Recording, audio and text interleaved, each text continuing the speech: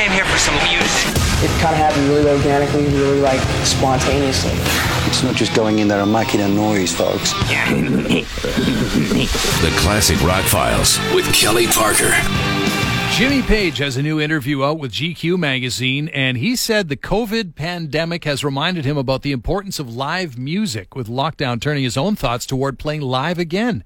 He's kind of been teasing a stage return since the one-off reunion show in 2007 that became Celebration Day, released in 2012. 13 years since, he's mentioned on several occasions that he wanted to be seen, quote unquote, in the performance arena, but he hasn't brought that idea to fruition yet. He says, when we first went into lockdown, I thought, right, now's the time to start thinking about coming back at some point and being able to perform. He says, I'll never be one of those people who will record alone and send somebody a file. I never went into music in the first place to do that. It was for playing together. He said, it's performance that gives music its meaning. He said, quote, we need to play with people. We need gigs. We need community, because without that, music means nothing. Playing live is so important for young musicians. When we were young, we had all these little gigs, hoping to play somewhere bigger, and it's such an important part of that communion of musicians playing together. For me, that's always been the most important thing. So, who knows, maybe at the other end of this, Jimmy plays live in some way, shape, or form. That would be so cool. Also, I'm thinking he's got a mound of money. Young musicians need venues being lost all over the place. With his mounds of money, he could open a venue.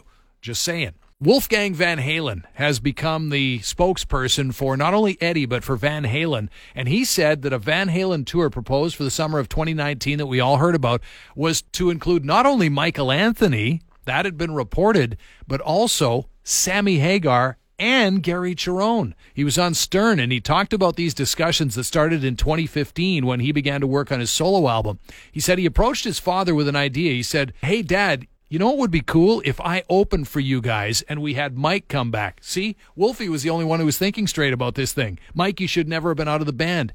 Now, Eddie initially insisted that his son stay in the band, Wolfgang eventually thinking he could sit in for one or two songs from A Different Kind of Truth. But he says as time went on, he warmed to that idea. He said, I got him excited about that. And at a certain point, it turned into what we joked as the kitchen sink tour. Because after he was okay with that arrangement, it was like, well, let's get Roth and Hagar and even Cherone. Let's just do a giant effing awesome thing. It would have been awesome. They ran it past manager Irving Azoff, who began to get the ball rolling. And shortly before Christmas in 2018, David Lee Roth revealed that a tour featuring what he called, quote, the original thing was being planned for the summer of 2019.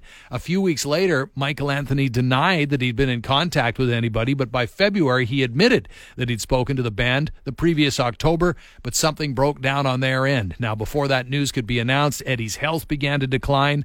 Wolfie said it started with the discovery of a brain tumor following a motorcycle accident in early 2019. Gamma knife radio surgery seemed to have taken, but then Wolfie said, quote, shit just kept on stacking up and stacking up. It just never let up. And then stage 4 lung cancer Eddie was diagnosed with at the end of 2017 began to get worse, and the tour was canceled. Wolfie wanted to let fans know that the tour, quote, was real. We were so excited about it, all of us. It just didn't pan out, unfortunately. It would have been insane. No kidding. And finally, Metallica delivered their Helping Hands live stream concert and auction last night in support of their All Within My Hands charity foundation. Performance took place at their San Rafael HQ in Northern California and featured an 8-track acoustic set followed by a surprise 6-track full electric set. They said during the performance, quote, we're super grateful to be a part of this. Glad you're here to witness it and be part of it as well. All your help is very much appreciated. And the fact that we get to play is a big bonus, right? We get to play. We get to employ some people here. We get to help out.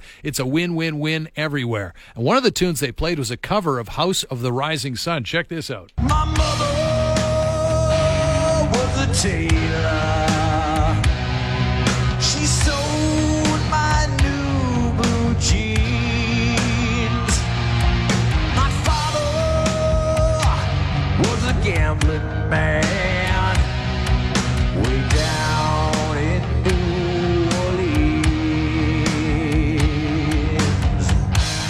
It was a very cool-looking set as well. The band was placed in the center of a 4-walled video set. It was connected Zoom style with some of the fans who'd signed up for the show.